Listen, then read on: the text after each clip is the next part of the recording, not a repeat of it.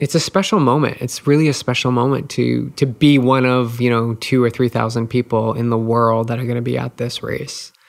And when you look back and say, like, yeah, it could have happened sooner. Why didn't it happen sooner? I finished a race faster. I finished a race on the, closer to the podium. But this one actually was so rewarding and fulfilling because I just kept going. Like everything, if you look at it on paper, says, what are you doing? Like, what are you doing? You're spending all this money on the race. You keep getting injured. You say that you can, do these times and you still haven't done these times. When is this ever going to end? Do you ever? And I just feel like, back to what we're talking about, I have taken back my power in choosing what I find joy in and choose how I want to spend my time. And that time is spent bringing out the best in me.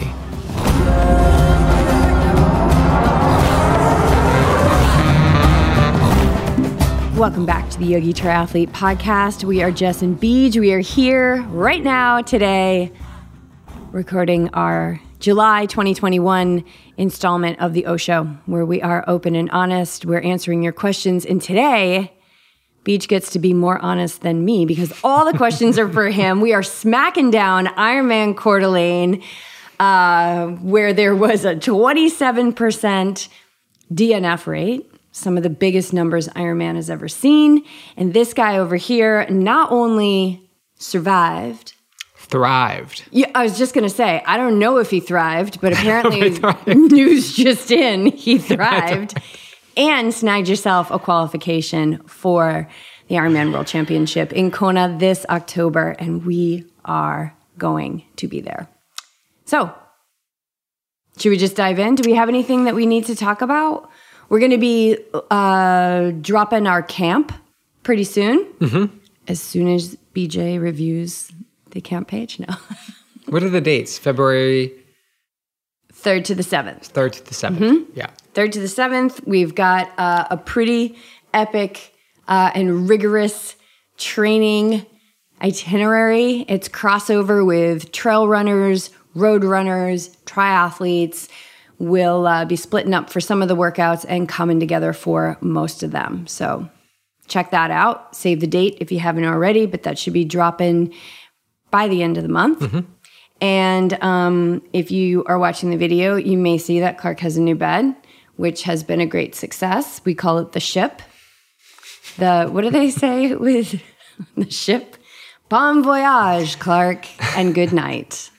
Is that what they said on the Love Boat? Like when it would leave? What do they call it? It's the SS Clark. So you can see he's only in like a quarter of the bed. Which would probably be, you would think, a medium. So but I got the large because I got sucked into the Instagram video, which had a golden retriever in it. So it was like double suck. I was in. I had a one-pointed focus.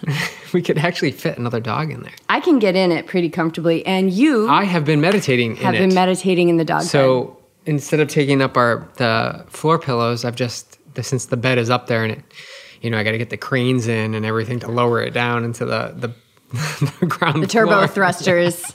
I just leave it up there. So we can dock it. Grab my meditation pillows and sit in the bed. It's quite comfy. Yeah, well, it's memory foam. It helps to cool his body. It's good for his joints and his muscles. My joints. It is also good for athlete recovery. Keeps me from falling over side to side. Yeah. So, this whole thing, like, you can't meditate because you don't have a spot, or I can't tell you how many people that... Yada, yada, yada. I can't meditate. Guided to the bathroom, the closet. And, by the way, when you meditate in your bathroom or your closet, because you don't want to, like, make a peep in the morning because you don't want your kids to wake up or your partner to wake up, it makes your closet in your bathroom much cleaner. That was also the feedback that I got. And now we're going to add dog bed. Meditate in the dog bed. Of meditation approved locations. All right. So bring your dog beds to camp in February. We'll all be meditating. We could probably get 3 yogis in that bed. We definitely can. 3 yogis in the bed. Yeah. All right, cool. So we're drinking some tea. I got some detox tea. What do you got over there? I have the standard ginger, turmeric, Trader Joe's tea with a sprinkle of cayenne pepper. That's good. I need that fire. Yeah. Cayenne pepper is good for you. All right, cool. Well, I feel like we should just... Do you want to dive in? Yeah. I love diving in. Let's dive in. Yeah, so Ironman Coeur d'Alene, it just came back this year after being absent for a few years, and they're going to rotate it. So next year, if you're looking to sign up for this amazing race, it's not going to be there. It's going to be 70.3 next year. The full Ironman will happen again in 2023, and I will be there for sure. And what do you say about somebody who's like, well, I don't want to go because it's a hot race? Oh, we've been there during many different conditions. Yeah, we've been there when people have been pulled off the course for hypothermia. So it's kind of like a Lake Placid. Like you can get anything. So much like Lake Placid. Maybe not like those crazy mountain storms that Lake Placid has. I don't know. I mean, I've done Ironmans in Lake Placid when there's been hail, but I would say definitely temperature fluctuation. I would say it's more like Mount Tremblant.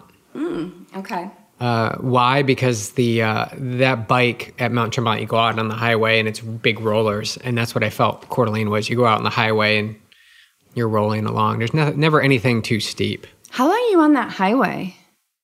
The whole time. Well, except for that little out and back, you're on that highway. Oh, really? Is it like like I-5, or is it like a road that people just drive like it's a highway? Probably drive like it's a highway. Yeah. So they have 4 lanes with a median, and they blocked off one side just for bikes and one side just for cars. So the cars are going like this and the bikes are going like this. Cool. Yeah. Awesome. I liked it. Yeah, it was great. It's so beautiful there. So that was my first Ironman and your first Ironman. 2006 was mine and 2008 was yours. Yeah. Different bike courses back then. Much more challenging. Went up towards Hayden Lake. Yep. Much more challenging than what we did I remember last weekend. I was not doing well at all the first 10 miles of the marathon because I got the worst advice ever, and I went all in with it, which is just eat as much as you possibly can on the bike. That was the plan. Eat as much. So I ate so much, and then the first 10 miles of the run was just awful. And I remember that one aid station we were reminiscing when like you kind of came flying out of a porta-john and you were on your second loop and I was on my first loop, and I'm like, how you doing? You're like, oh, like you were not doing well. I was not doing well. And it was so beautiful and awesome. And I loved every minute of it. I loved that experience of because I had never put myself into such physical duress before. And then of course, eating as much as you possibly can on the bike, which is not good advice. I was like, I wonder if I'm going to die today. And there was something about that, like being so close to an unknown like that, because I really didn't know. It was my first one. I didn't know what to expect or what I was doing, and ignorance is bliss. But there was that piece of it on the edge that I really liked a lot. And then to see the body pull back and be resilient and then feel really good for the last 16 miles. But this is not the 2008 Ironman SmackDown. So here we go. All right, we have a series of questions from Kat, and I think we're just going to dive right into them because she always has amazing questions, and she's so enthusiastic, and we love her so much. All right, for the SmackDown, methods you used for battling the extreme heat. Describe your lowest point, so I'm assuming in regards to the heat, if those two coincide, and how you got through it. Yeah, so what was the first question? What was my strategy for the heat? Yeah, what is the strategy you used for battling the heat? And do you think that was what was your strategy going into it? Or what was your strategy? Yeah, so pretty simply leading into it, I just upped my salt intake and electrolyte intake. I really didn't drink much water, like straight up water. It most often had a goo hydration tablet in it. And if it didn't, it was Roctane. So I was definitely bumping up my electrolyte game in the days leading in, for sure, like the 2 or 3 days leading in. And then for the race day, I just had a strategy of just consuming liquids, more Roctane than normal. I think I took an extra serving. And every 10 to 15 minutes, I would make sure I was getting that in. And then every 20 to 30 minutes, I was licking base salt. I just felt salt was for me, because I'm a heavy sweater, I need extra salt. And then in the aid stations, always on the bike, pouring water on my head and filling up my bike hydration system, but always grabbing a bottle. Every aid station, I didn't stop. I kind of rolled through really slowly, poured it over my head, on my jersey, behind my neck, and then filled the hydration thing. And then when tossed did you start cooling off? Like, when did you start pouring the water? I don't think I ever cooled off. No, but when did you start pouring the water on yourself? Oh, the first bike aid station. Right. So mile 10, I think. So before you're even warm. Well, I was talking with Daniel about this. The first, I don't know, hour, 2 hours of the bike, it was kind of cool. Like, you're in the shade, protected by the mountain, that mountaintop. And then the breeze was picking up. So you could have been get involved in a false sense of like, oh, today's actually going to be cool and I can actually push it a little bit. And that wasn't my plan. I knew that I needed to actually reduce what my expectations were for the effort I was going to put out on the bike, because I just want to conserve. Like, it's only going to get hotter. We had been there for a few days. We noticed 3 o'clock, 4 o'clock, 5 o'clock would come at night, and it was probably the hottest it was all day. So it's only going to get hotter from the moment you're in. And Sunday was, starting Sunday, because Monday, Tuesday, like the days after the race were also really hot. But Sunday, it just spiked. Like the universe turned up the oven. Yeah, for sure. And then put a hairdryer down on Coeur d'Alene. And then some coals. And then like some lighters. Got out all the torches. Yeah. All right, describe your lowest point and how you got through it. My lowest point was probably on the run. I would say lap 3. I want to say lap 3. And I think I only had a few miles left, but I was getting really, really dizzy.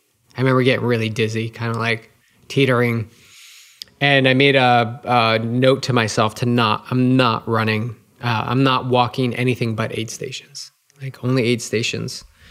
And so I pushed through a few moments between aid stations, and I think I kind of got down a little bit. What does that look like for you? What does down look like? Yeah. Kind of. Did you want to quit? Not quit. No, I never want to quit. I don't think quitting ever comes into my awareness, but slowing down for sure. Like bumming out about Bumming out. And even walking, I don't walk that. Like, I walk the aid stations, but I never really walk much in between. But how did I pull myself out of that? I was able to shift focus. I was able to come back to dig deep, stay strong, which is our buddy Troy had WhatsApped me the night before and kind of stuck with me. But also that I'd worked so hard for this to get to this point came into my awareness. Like, I kept momentum going when, all through last year, through my injury in January and February, and I just kept all this momentum going, and I owed it to myself to keep pushing on. Yeah. I think gratitude too. I was very grateful. I was very grateful to be alive. I've had we both have some traumatic experiences recently in our lives, and I felt in those low moments that emotion get stirred up, and those that had left this earth, I just felt they would want me to give it my best, to pull myself up and get out of this funk and continue on. Yeah. Yeah. So BJ's talking about our dear friend Mary, who left this earth in quite a abrupt manner. She lost her life in a domestic violence situation, and she was. A lot of people in this community know her. She's been on the podcast, very, very close to us. She definitely would have been kicking your butt to the finish. Like, nobody can quit on her watch. No, right? Now she's watching. I thought a lot about Mount Tremblant when I spend a lot of time with her there. Yeah. And then my mom. Yeah. And then a couple months before that, BJ's mom left the earth quite unexpectedly. It was a hell of a couple, and then you were injured, and it's like you couldn't even go and run. It was like the universe was like, you sit in it, and you learn how to feel, and you learn how to let things pass through you. Yeah, because this path isn't about not feeling. It's not about never having negative thoughts. It's not about not feeling sad. It's not about that. It doesn't mean if you meditate, you won't have some horrific tragedy happen in your life. But it wakes you up to how to navigate that and continue to live vibrantly and beautifully and in honor of those who have walked this earth, and no longer are here. Yeah. Yeah, I felt them. I felt the energy, power. Just that emotion come up. And it really wasn't like, I'm like crying or anything. But I felt, a few brief moments of, just some, a little bit of sadness. But it was so quick because the sadness turned to, you get going. Come on, let's go. Yeah. Like, don't linger in this. Like we're here. Yes, we're here. We're just gotta go. Yeah, like, you gotta keep moving. Both Mary and Terry, For sure. is your mom, was your mom's name. Both Mary and Terry would have been like, get out of the aid station. Yeah, totally. So that's how you got through it. That's good. That's how we got through it. Okay. Next question, actually, Tracy chimed in on Kat's question, and so we'll go to Tracy's question. What was the plan for the heat? Which I think you just answered. And then also, was there a drop in pace? And I'm thinking the way that she phrased this is, did you plan to have a drop in pace? No, never. But it sounds like you went a little more conservative on the bike. That was a conservative bike time for you. It was conservative. I definitely could have biked stronger, faster, for sure. I definitely was conservative on it. But my pace dropped on the run, for sure. I think I saw you at mile 1.5-ish, mile 2, not mile 2 yet, probably 1.5, when you were there with Hillary. And I asked you where I was, and I was feeling good. Like, I was like, okay, it's kind of cool. Like, I can hold this pace. This is awesome. It definitely went downhill after that. Everybody went downhill, though. Another thing that Tracy notes is like there was not much change in position. Nope. Your age, and I've seen this before. I'm not monitoring other age groups, so I'm sure, unless somebody we know is going for the win or a Kona spot.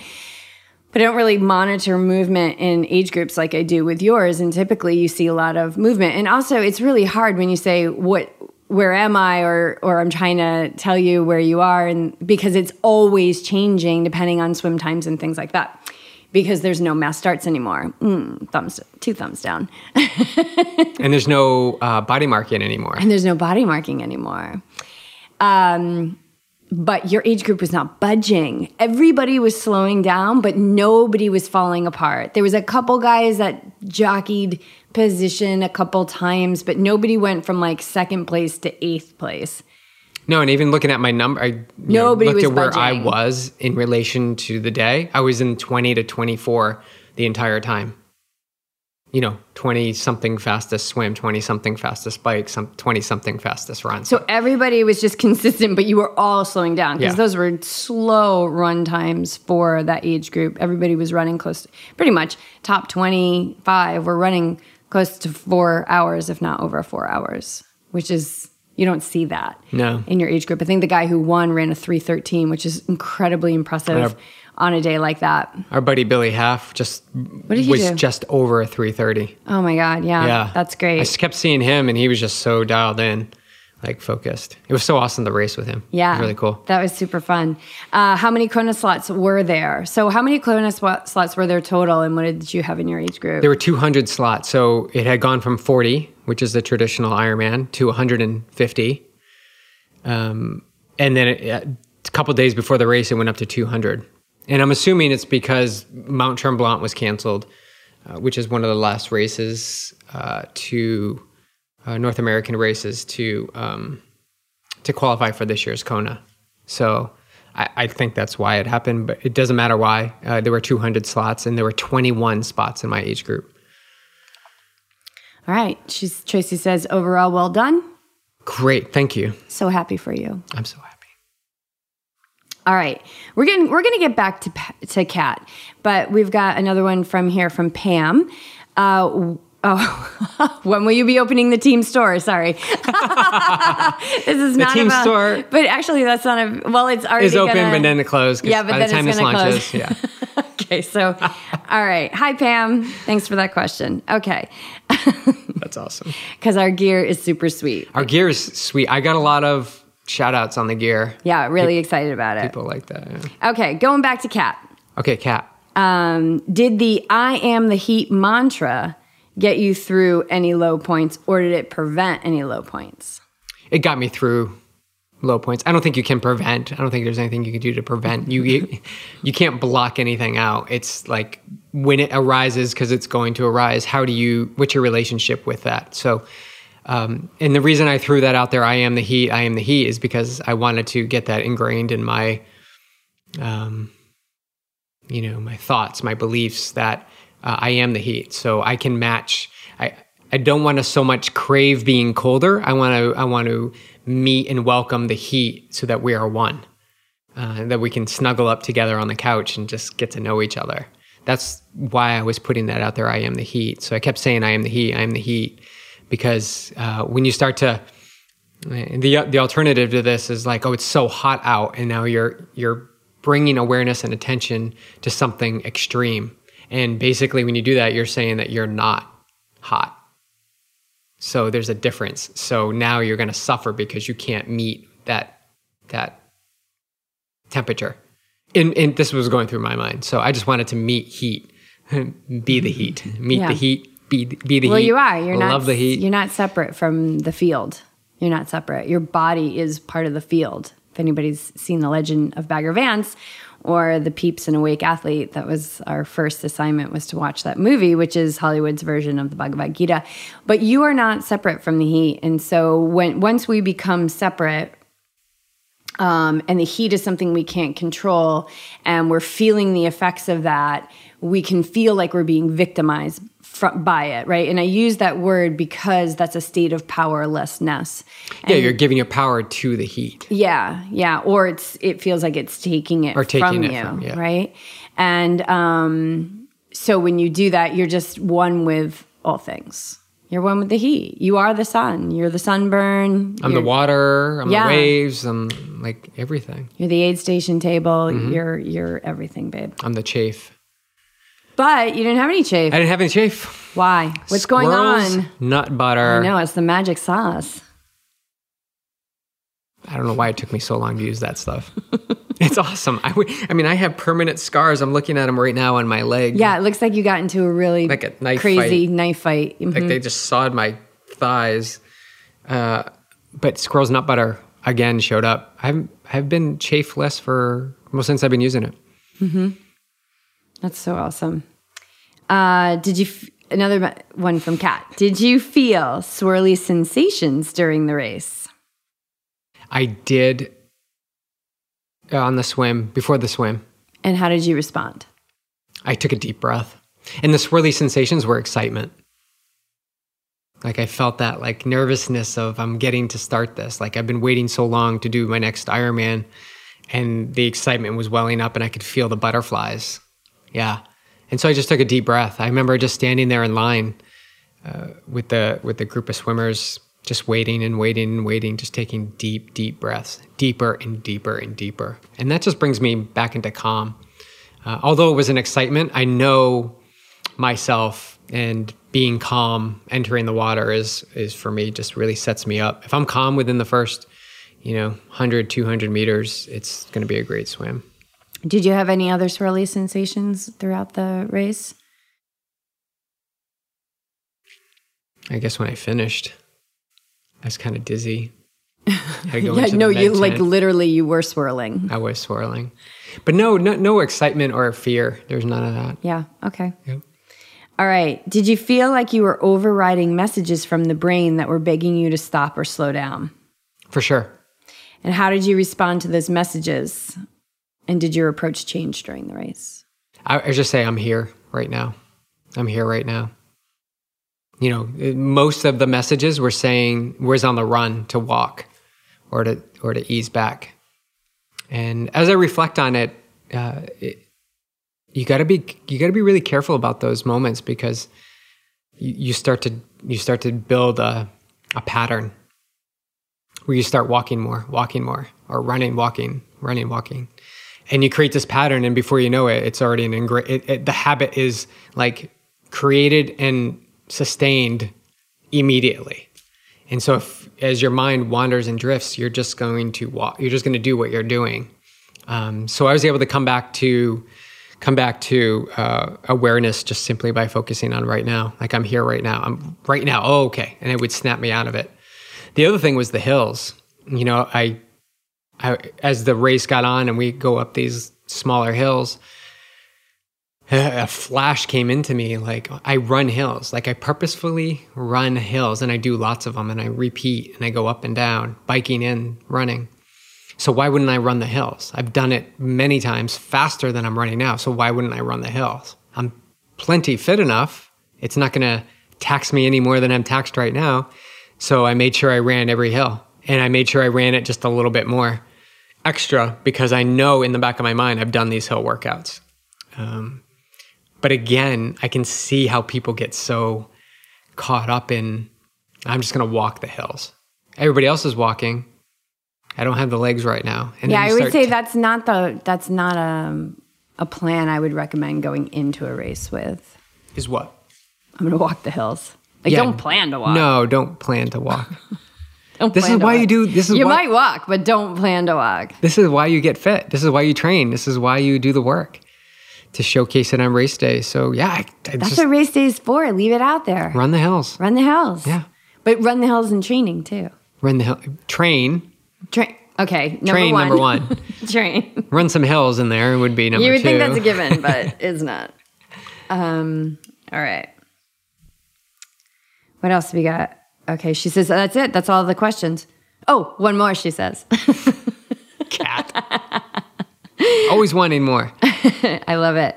How is the midnight finish line? I love the midnight finish. I can't believe I even had a temporary, small, tiny inkling thought that I wasn't going to walk back down there. We were staying about less than a mile from the start. We didn't have a car, so we were walking. And so we both came back. You said you weren't going.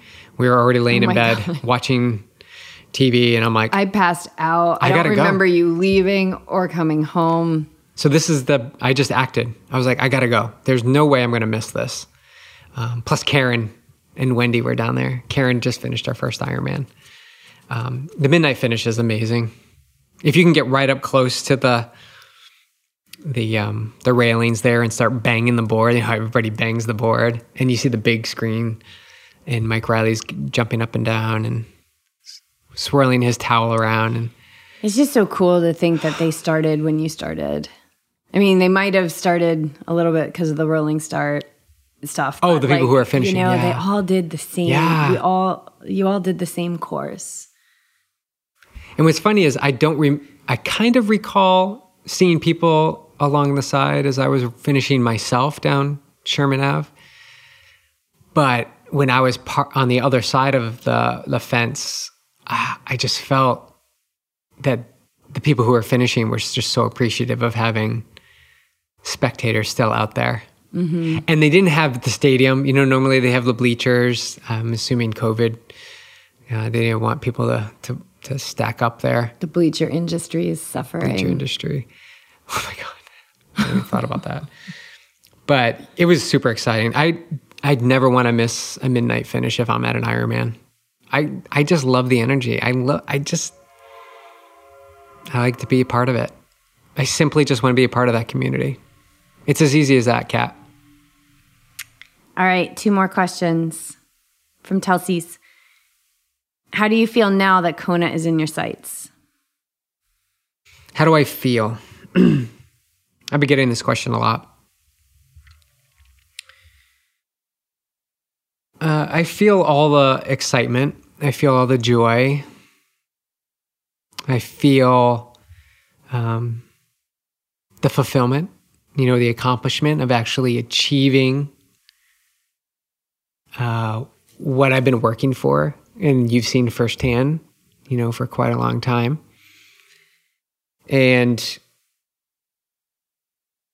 it's a special moment. It's really a special moment to be one of, 2,000 or 3,000 people in the world that are going to be at this race. And when you look back and say, like, yeah, it could have happened sooner. Why didn't it happen sooner? I finished a race faster. I finished a race on the, closer to the podium.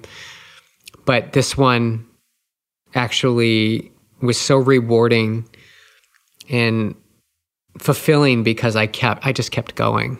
Like, everything, if you look at it on paper, says, what are you doing? Like, what are you doing? You're spending all this money on the race. You keep getting injured. You say that you can, do these times, and you still haven't done these times. When is this ever going to end? Do you ever? And I just feel like, back to what we're talking about, I have taken back my power in choosing what I, choosing what I find joy in, and choose how I want to spend my time. And that time is spent bringing out the best in me. Like, I know that I could do this, and I've known I can do this for a long time. So to have it come into fruition after a year of no racing, but actually I did I snuck in and got that 70.3 Arizona. I feel like all the momentum that I kept putting out there, I kept training, never stopped training, did the 70.3 Arizona, then, had some injury in my leg and was unable to do some things, but I kept doing what I could do, kept momentum moving forward, had a small thought that, how am I ever going to do an Ironman in June? This was back in January, February. And then 70.3, St. George came up, St. George 70.3, and I was able to race that. And it was like, okay, things are moving forward. And then I had a few weeks to prepare for Coeur d'Alene. So I feel accomplished. I feel there's no comparison to being consistent and to believing with all your faculties, everything that you have, that you can achieve something and keep going despite the physical proof that says maybe it's not possible. Yeah. It's quite an accomplishment, Kona and 70.3 Worlds in the same year. This is the testament to believing in something and relentlessly pursuing it. It's a good answer. All right, one final question from Liz, running on Venti. Were you surprised to get Kona with this Ironman, or did you have an inner knowing? Oh, I absolutely had an inner knowing. I mean, we booked our place to Kona a few months ago, like 2 months ago. Yeah, we booked our place. I had a feeling. I think after St. George, I was like, okay, we got to do this. It's time. We got to go to Kona. But I think, we just felt like it was, I don't know, we just knew. Yeah, so you may be like, you're listening to this and like, how do you know? How do you know? I believe that when you understand yourself, when you start to get a relationship with your true self, what's underneath all this stuff on surface. That's not separate from the future or the past or the universe or the heat. So you get access to information where you just know it. Right? Yeah. Like that's that part inside. Yeah. I don't think you can read a book or listen to a podcast or, watch a motivational video. I don't, or get a certification. I think you just need to take the education of getting to know yourself. And how do you do that? You just spend time with yourself in stillness and in movement, but most often in stillness when the real stuff comes up.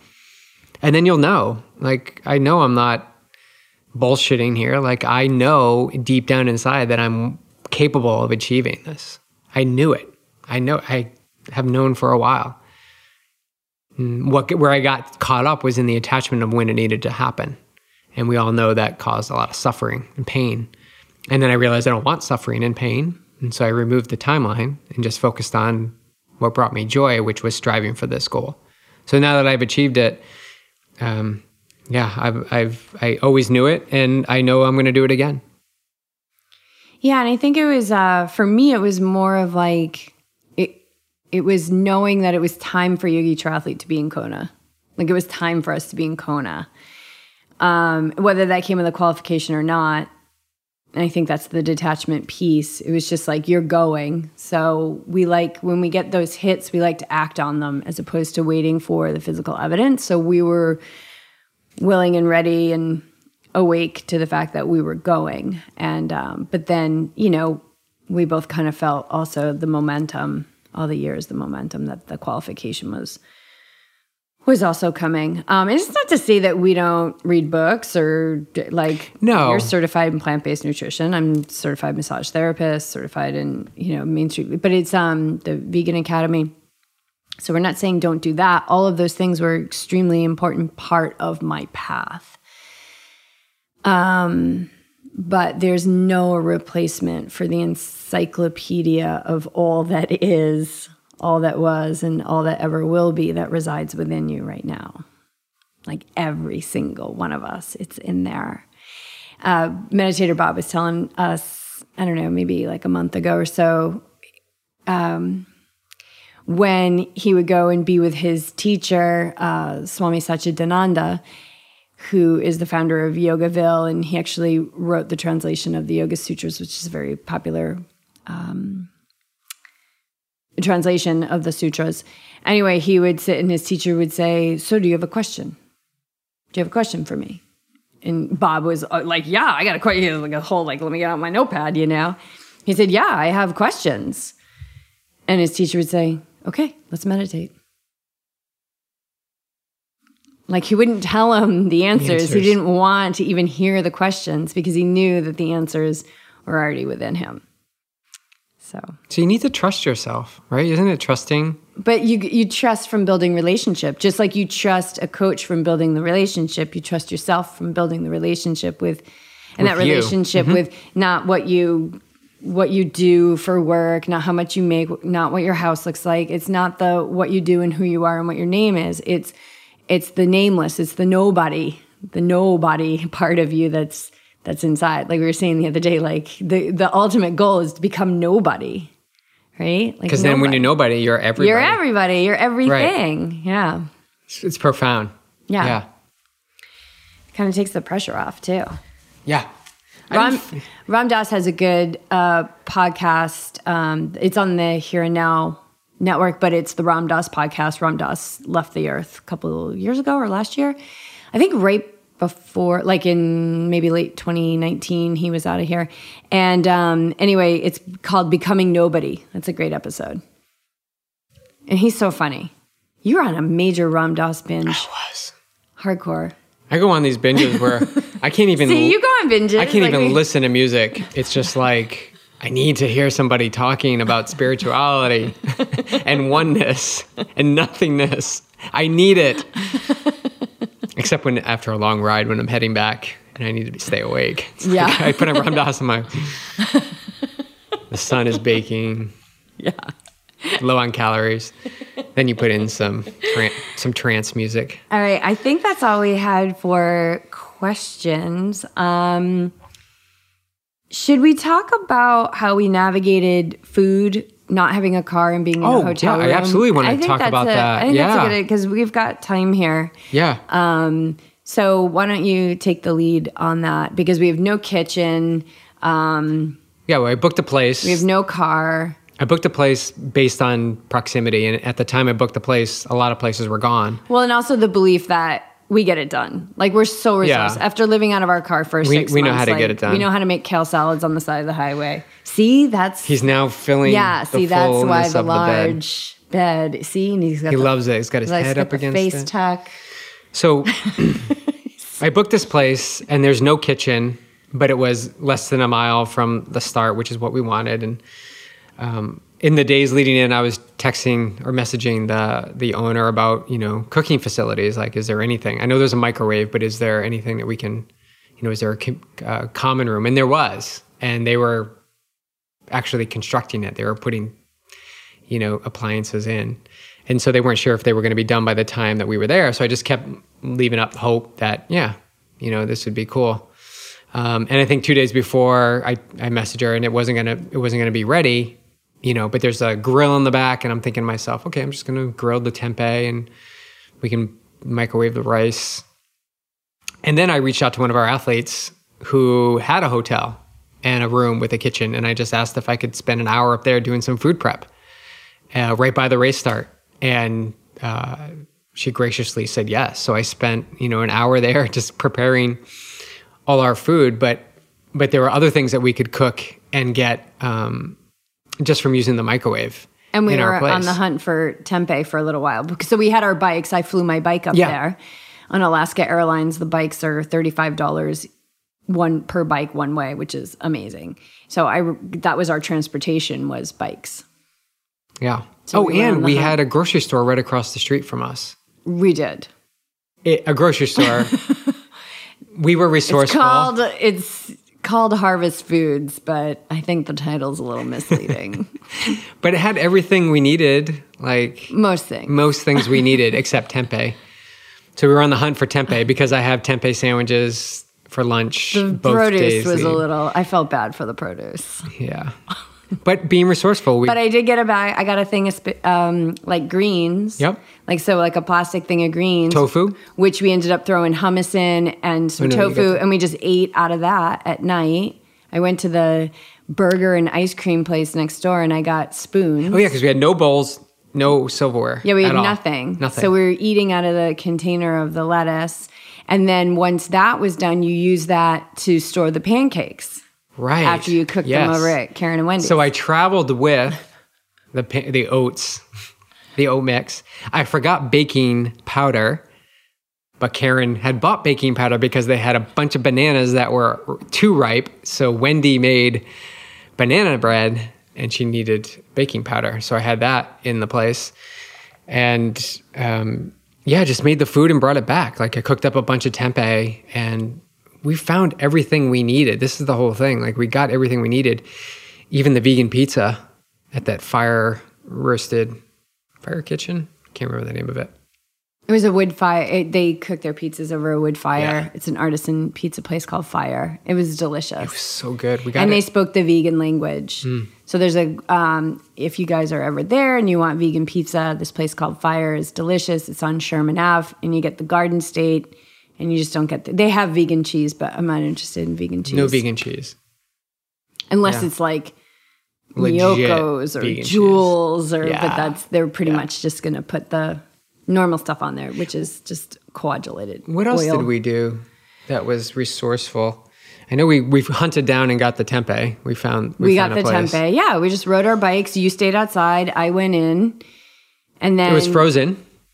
Well, then they didn't have any. I'm like talking to the guy from the meat department. He's like, I don't think I have any in the meat department. I'm like, no, you wouldn't. But I ended up having this conversation with these two guys, and now they know what tempeh is. Oh, that was at the Safeway. And they were like, wow, that sounds like that's probably pretty healthy. And so, but then they directed us to this place called Pilgrim Foods, which was more of a harvest type foods place, and got some tempeh. But even there, like they just had one kind, and it was frozen. It was interesting. So tempeh is not big in Coeur d'Alene. No. I wouldn't say it's a vegan hub, but it was vegan friendly. Like we found the Calypso, which had vegan burritos, which were delicious. So you always find your way, And we had, so our pre-race why don't you say what your pre-race meal is? Because a lot of times people will be like, well, I do pasta and I got to boil it. And oh yeah, I had rice and avocado, which is my new thing. And we bought boil in a bag rice, white rice, but it's not microwavable. It was in the pot. Well, you need a bowl. We didn't have a bowl. You need a bowl, yeah. So I just cooked it over the pot while I was making pancakes. So I cooked 4 bags of white rice, so I had plenty of white rice for the night so the race is Sunday, so Friday night and Saturday night I had that for dinner. And we got a little sleeve of bagels and some almond butter and bananas, and we would have that for breakfast. Like we kind of go mono eating when we're in a situation Tons like of this, bananas. so we don't have like a ton of food. And I feel myself like, oh my God, I just want spinach so bad. But then I remind myself, well, this is why you eat the way you eat, so that for 4 days in a row, you can have a cinnamon raisin bagel with almond butter on it. So good. It was good. And we'd make them up in the morning and we'd share one on the way down to the lake for a swim. And then we'd share one on the way back. And then there was a Keurig, which was actually probably better than normal hotel coffee, unless you're in Costa Rica where the hotel coffee is really good. You got to drop that. Huh? But we did have the Keurig, which we had to, finesse a little bit and talk nice to and do all these other things to get it to work. But that came through for the first punch. Coffee. We got to talk about the coffee. Go. What was the first of all, Coeur d'Alene? What? Well, we found out that California is actually expensive. Oh my goodness, yeah. So the first day we went to go get coffee, a medium was like $1.98. I was like, how big is the cup? Here it's like $4. Yeah, I'm used to spending at least $3 for a cup of drip coffee. It was $1.98. It's mind blowing. Well, when I ordered the pizza from Fire, I was like, oh, babe, it's only $17. I'm used to getting, when we get a vegan pizza at the pizza shop, it's $40. So we just tipped really big. I tipped big the whole time I was there because it wasn't like I was trying to make it match what I spent in California, but it was like, I get to save a little bit of money here, so I'm going to share that abundance. So I just tipped big. Yeah. Wherever I went. The coffee. Coeur d'Alene Coffee Company. That was probably the best. The best.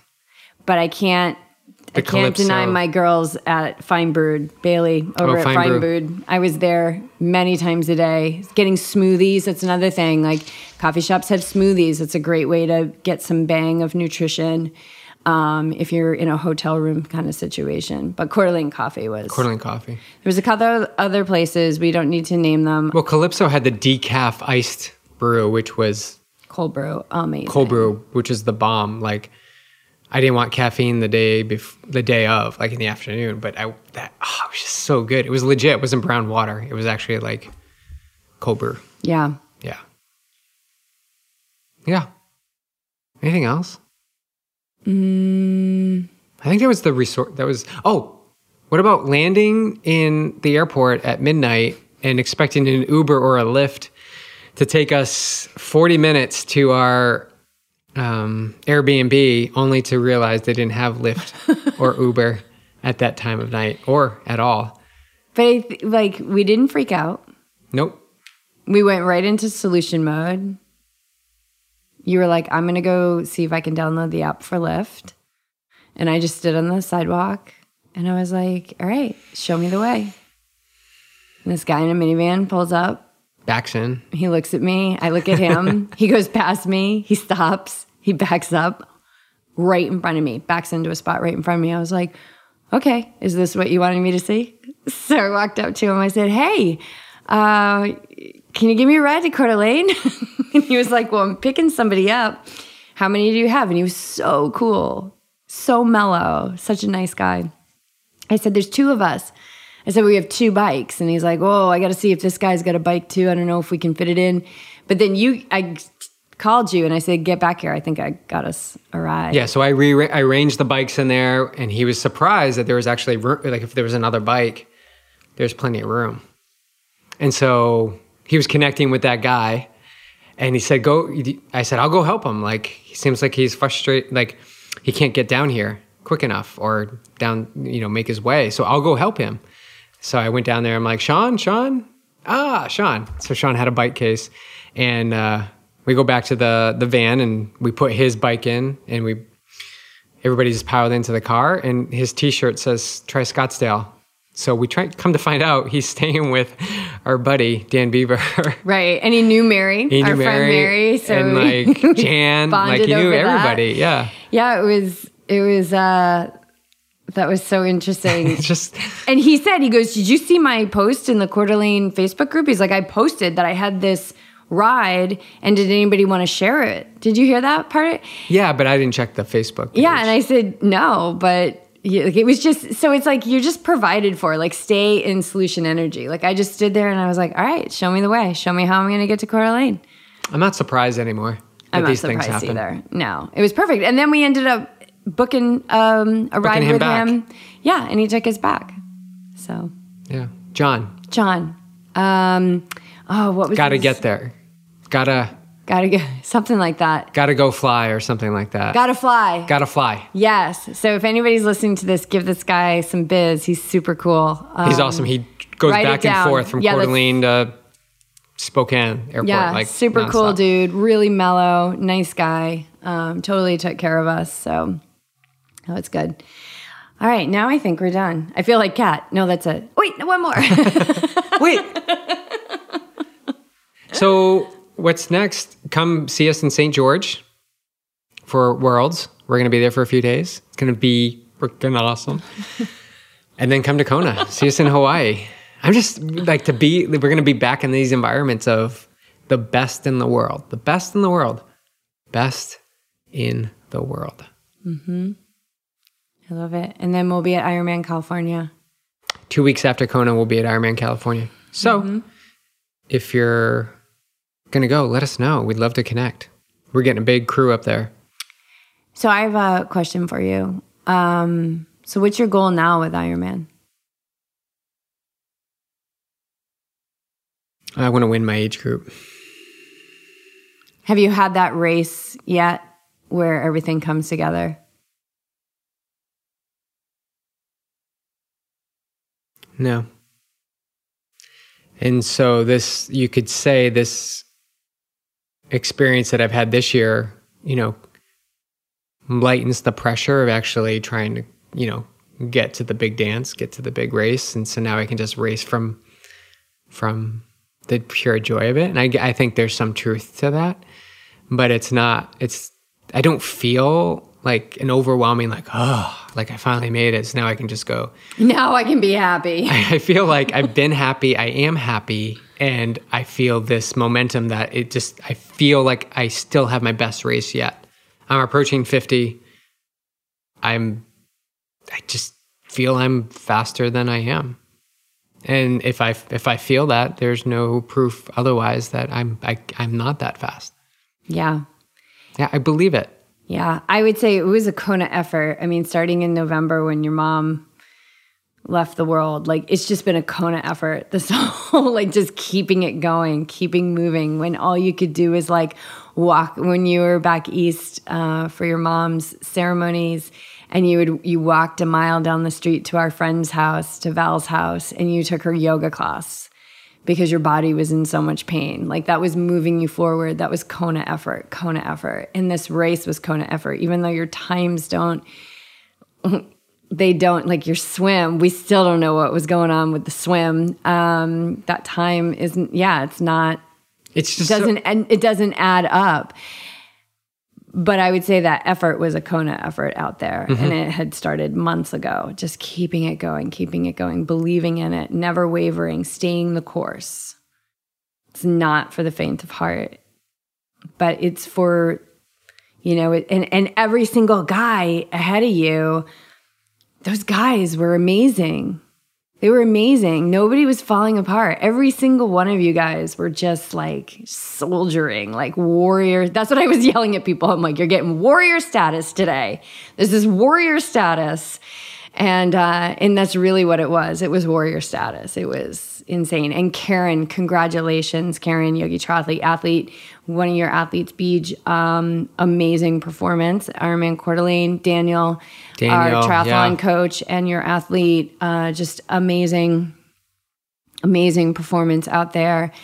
He had some adversity that he was dealing with in the days leading up, and just so impressive how, God, what an honor to watch you guys. Everybody gets out of the swim. It's whew, okay, everybody gets off the bike safe. It's and then usually it's they're going to be fine. It's the run. But then the temperature's 99, 100, 101, 102, 103, 104, 107. And my job was just to keep rooting you on and keeping you moving and let go of, not be the worry, not be the doubt, not be the, oh my God, am I pushing my husband into a complete collapse? And you just got to let go. My job is to keep you moving. That's what Scotty D yelled at me. He's like, you keep it moving. Yeah. Keep moving. Yeah. And shout out to Carrie. Oh, Carrie. Yeah. Carrie Lester, who crushed it. Amazing race. 40 years old. And she is the heat, baby. Keeps crushing and winning races. I don't know what her limits are. I don't think there are. Yeah. Okay. So, I think we're done. Are we done? We're done. All right. Any final words? Somebody who has a goal, maybe it's just to